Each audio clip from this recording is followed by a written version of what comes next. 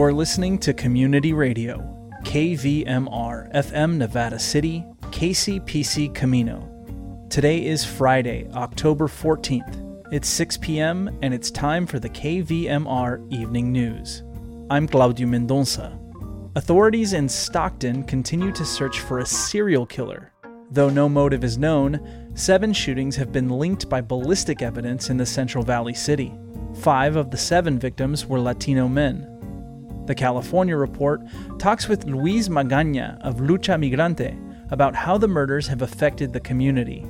After local news and weather, Felton Pruitt chats with the Yonder Mountain String Band's Ben Kaufman.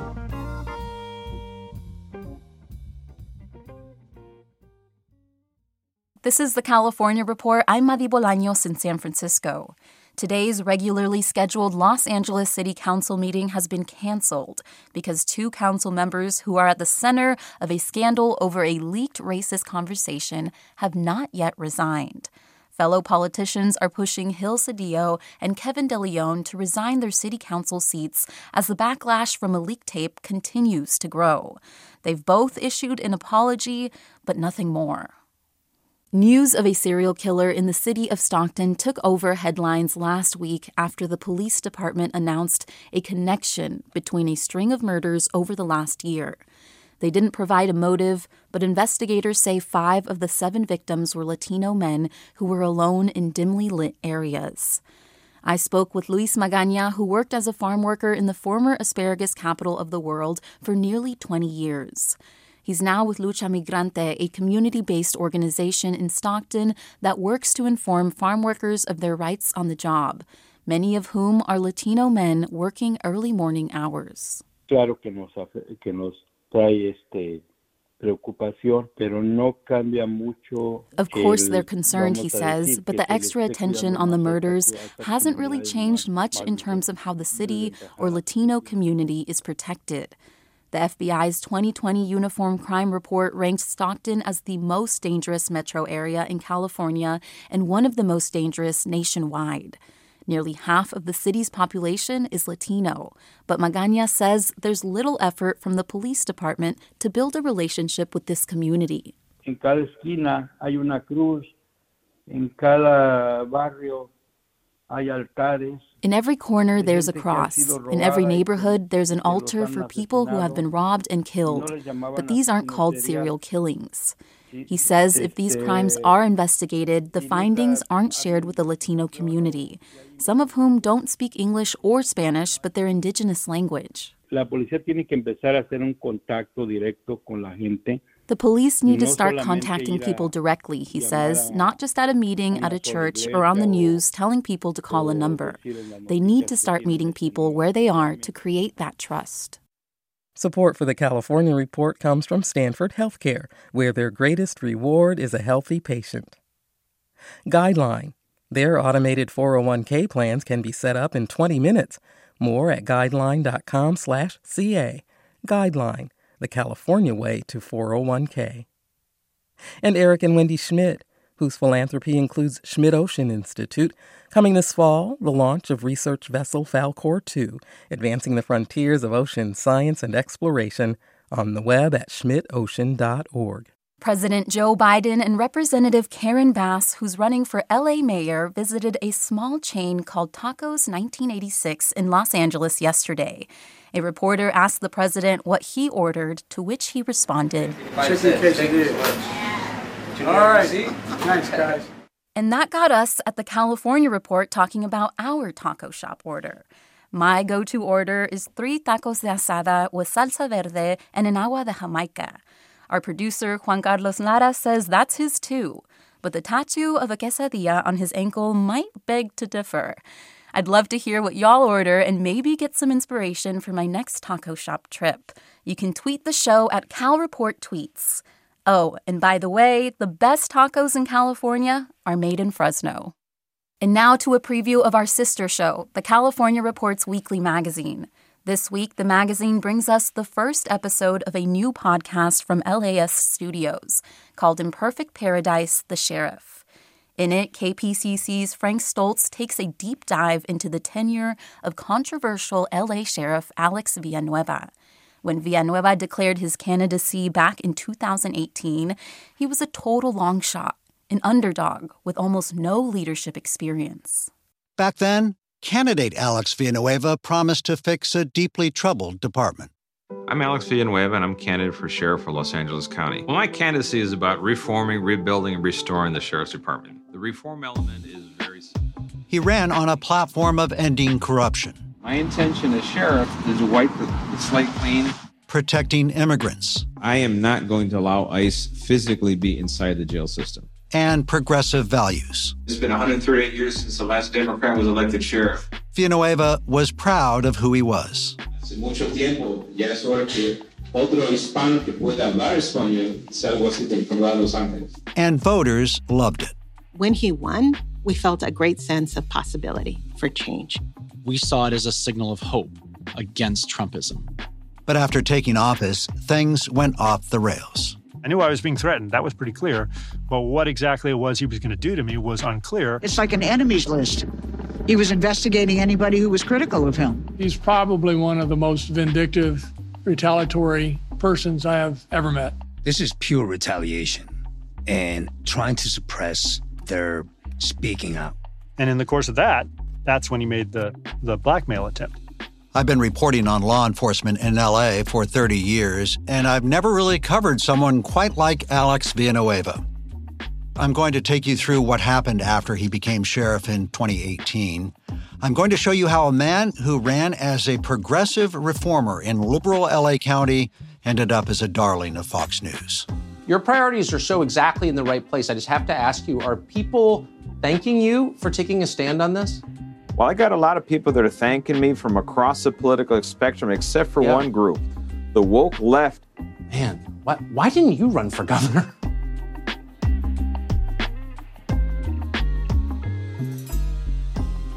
Alex Villanueva is up for re-election as LA Sheriff this November, but many voters who supported him last time around say they now want to boot him from office. You can hear more from Frank Stoltz, host of the new season of Imperfect Paradise, The Sheriff, on this week's California Report magazine. Tune in on your public radio station or wherever you get your podcasts. And that's the California Report for Friday, October 14th. We're a production of KQED Public Radio. Our engineers are Danny Bringer, Katie McMurrin, and Skeel Muller. Our producers are Amanda Stupai, Keith Mizuguchi, and Juan Carlos Lara. Our senior editor is Angela Corral. Our interim director of news is Ki Sung. Our vice president of news is Ethan Toven-Lindsay. And our chief content officer is Holly Kernan. I'm your host, Madi Bolaños. Thanks for listening and have a great day.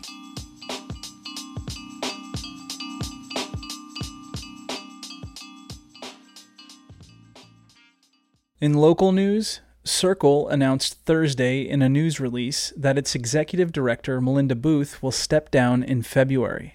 Booth has been with Circle for nearly a dozen years, including 5 years as executive director. The release said she will leave her post after the 21st anniversary of the Wild and Scenic Film Festival in February. Booth has served in a number of roles at Circle. She was hired in 2011 as the director of development. In 2015, she became the director of the Wild and Scenic Film Festival. She was promoted to executive director in 2017. The South Yuba River Citizens League, founded in 1983 to protect and restore the Yuba River watershed, grew under Booth's leadership. It now employs 35 people and has 3,500 members and volunteers. Accomplishments under Booth's leadership include an added focus on forest health and wildfire prevention, building partnerships that have led to 5 active salmon habitat improvement projects in the lower Yuba, and keeping the organization thriving through COVID. Circle purchased its building in 2020, creating a stable home for operations, and added solar power in 2022. Aaron Zettler-Mann, Circle's Watershed Science Director, will serve as interim executive director after Booth's departure in February, until the search for a new leader is complete. Caltrans is alerting State Route 49 motorists of a highway closure tonight south of Auburn between Lincoln Way and Old Forest Hill Road. Highway 49 will be closed to traffic for slope repairs and damage work until 6 a.m. on Saturday. Motorists will be detoured around the closure via Lincoln Way, Forest Hill Road, and Old Forest Hill Road. Caltrans says the detour will add 15 minutes of travel time. Looking now to the forecast from the National Weather Service and air quality data from purpleair.com, warm and dry conditions will persist into next week with slightly lower daytime temperatures by Sunday. It'll be clear tonight in Nevada City and Grass Valley with a low around 57 degrees. Today, the air quality index was measuring in the single digits. On Saturday, it'll be sunny with a high of 83 and a low of 53. In Truckee and the Lake Tahoe region tonight, mostly clear with a low in the mid-30s. The air quality index tonight was averaging around 15. Saturday will be sunny with a high near 73 and a low in the mid-30s. And in Sacramento and Woodland tonight, mostly clear with a low in the mid-50s. Tonight's air quality index was averaging in the 30s. Saturday, in Sacramento and the surrounding valley, it'll be sunny with a high near 83. Saturday night will be mostly clear with a low in the mid-50s. You're listening to the evening news on KVMR.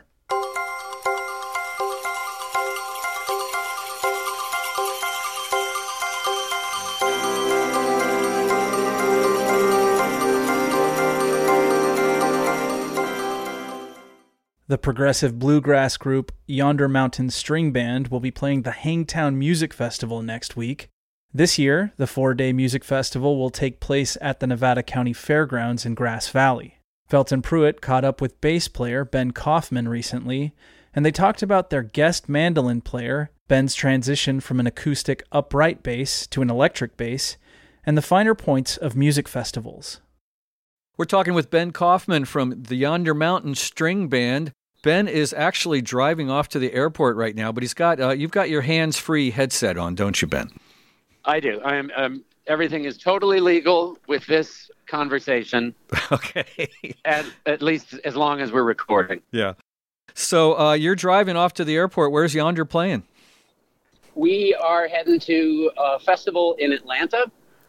We're getting down to the end of outside festival time, at least in theory. But I don't know, actually, because it seems like warm weather is lasting longer anymore.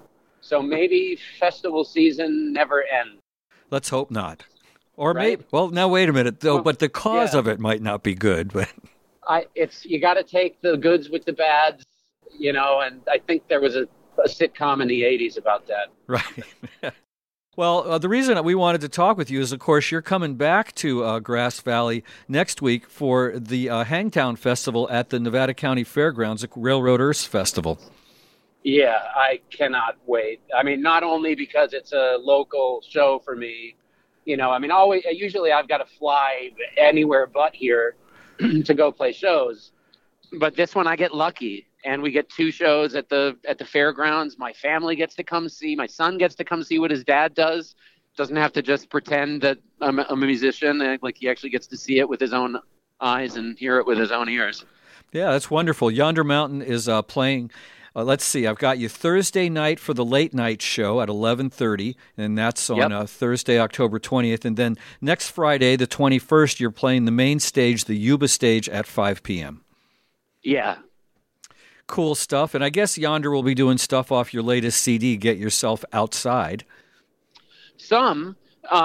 We've got, for the last, bunch of months, since the end of the summer, I suppose, we've been bringing out different fifth members of the band to play with us. So it's this rotating cast of, in some cases, just, legends in the music. And then, but for this show, I'm pretty excited about it because we are going to be playing with a local sort of like a local star, or in the making, I think. His name is Kyle Ledson, and I'm sure, Felton, you know him. Oh, most of the folks on KVMR are familiar with Kyle, yes. Yeah. So Kyle started to come see Yonder Mountain because his parents brought him to the shows, and he started seeing us when he was 4. Oh, my gosh. I know. And now he's like 7.5 feet tall and can dunk a basketball and has turned into just an extraordinary musician and songwriter and performer. And so, you think about how just this music works, and time, the time passes, of course. And all of a sudden, now we've invited Kyle to come play mandolin for these two shows. And Nick, our mandolin player, will move to fiddle because he's one of these guys that can play any instrument better than, anyone else. So he's moving to fiddle for the show, and Kyle's going to play mandolin. And it's just like it's so fun for us, and to see how excited Kyle is, because he said it. He's like, you have no idea, guys, this is a dream come true. And we wouldn't have asked him if he wasn't amazing, obviously. We got a reputation to uphold. It's going to be really special playing with Kyle, this sort of locally grown, extraordinary talent. Now, you're no stranger to the Nevada County Fairgrounds out here in Grass Valley. I remember wandering around with you at the Bluegrass Festival. Yeah. We're still trying to get back to that one. I don't think they want us to wear suits or something. I don't know. I know. I tried to. Actually, I've been talking with them for the last few years, trying to get you guys to come in and kind of do your acoustic version of Yonder. And maybe that'll happen. We'll see. Yeah, it would be fun. I could get a suit. Do they still make Gentlemen's Warehouses? Can I go there? Yeah, talk to the guy there. All right, yeah. Right. Well, there's the old legend about the reason Hot Rise couldn't come back was because they had an electric bass, but I think they'd probably make an exception if Hot Rise ever wanted to get back together and play there. One would hope. Yes. But you play a when's the last time you played a doghouse bass? Of course, you're the electric bass player, but you also play a nice big doghouse bass. Yeah, I just stopped, flying with an actual big acoustic upright bass is challenging even in the best of times. And I'll tell you the moment in time where I decided I'm never going to do that again. We fly a lot. I always get the window seat, and I looked out the window. This was probably 20 years ago now. Looked out the window as the baggage handlers were loading my bass onto the plane. And by loading the bass onto the plane, I mean picking it up and throwing it through the air to land on the conveyor belt. And I knew when they threw it, I'm like, that's broken. I will open that case in Los Angeles in that case, and it's going to be broken. And sure enough, I got there and it was broken right down the heel of the instrument. And I thought, there has got to be a better way. And so back then, the better way was this bass that I'm playing now, which is still an upright bass. It's just skinny and is designed to travel and to travel safely. And so I started to play that, and it kind of became part of my style and sound. We've worked on the sound that we're able to produce from that instrument for 2 decades and have got it in, to the point where it is, it's just a thunderous, I think wonderful sound. It's not the same sound as a big bass with a microphone on it, but that's not what I'm looking for or what Yonder really needs anyway.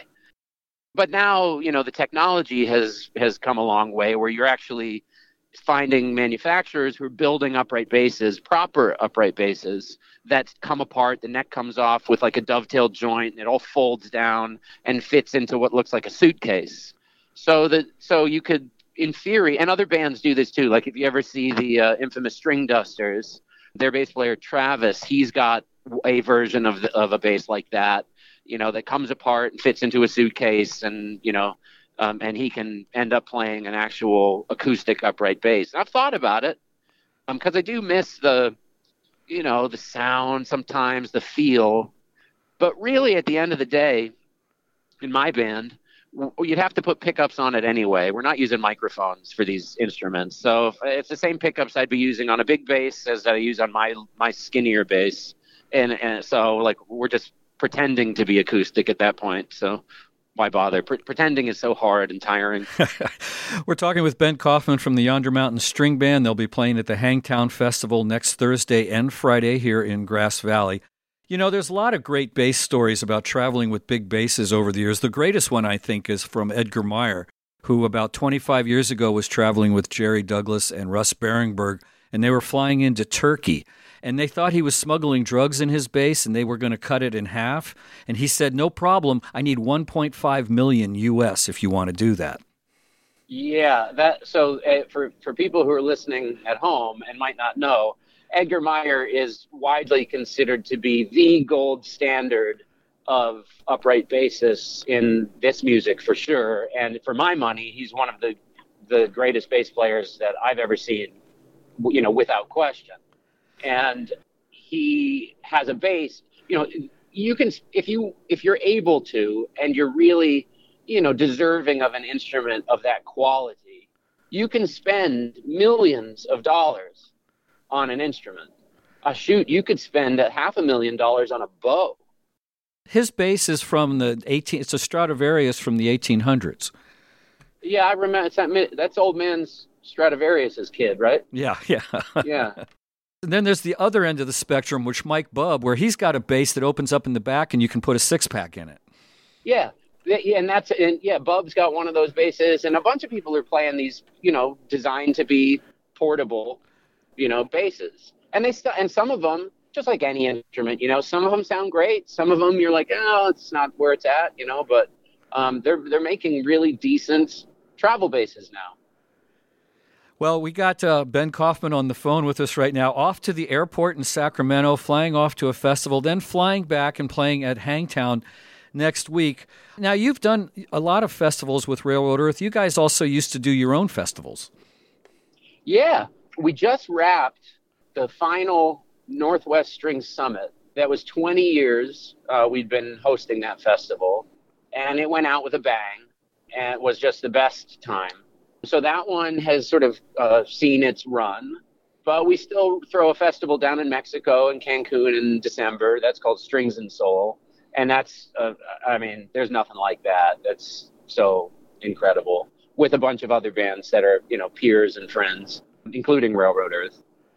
And yeah, you know, festivals anymore is where it's at. It's kind of like I think a lot of touring bands had to make an adjustment. Is it post-pandemic yet? But since COVID became a thing, COVID changed the touring business. And so everyone's had to adjust. And what we're all finding is it's a lot easier to get people to come to outside events, especially if it's a festival situation where for their $1, they get to see, you know, 5, 6, 10, whatever bands over the course of a weekend, as opposed to that having to make somebody pick and choose between, you know, which band they're going to go see at what club. People don't want to be inside anymore, and they'd rather be outside and get more for their money. I don't blame them. But it's required a change, because in the past, we'd think nothing of booking a month-long tour, getting a bus, and just doing it.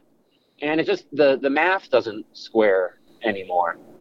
We've been talking with Ben Kaufman from the Yonder Mountain String Band. They'll be playing at the Hangtown Festival at the Nevada County Fairgrounds next Thursday and Friday, October 20th and 21st. Hey, Ben, we can't wait to see you back in your hometown. It's going to be great. I can't wait to see everybody there. How lucky I feel to get to have this local event, and it's just going to be killer. Can't wait. All righty. Travel safe. We'll see you next week.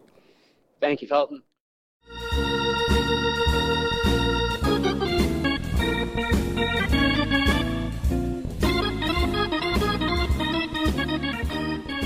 That's our newscast for Friday, October 14th. Want to listen to this or any of our past newscasts again? Head on over to kvmr.org or subscribe to the KVMR podcast.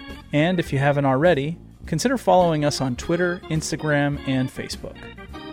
KVMR gets support from SBL Entertainment, presenting Flor de Toloache, Tuesday, October 18th, Rick Estrin and the Nightcats, Friday, October 21st, and Carmen Jones's tribute to Tina Marie on Saturday, October 22nd, all at the Sophia Theater in Sacramento. SBLentertainment.com. Before I sign off, a sincere thanks to all of you who pledged your support during our last membership drive. 100% of your donations go towards keeping our community radio station on the air, and we're very grateful. Thanks as well to Joyce Miller for her help with tonight's newscast. I'm Claudio Mendonça.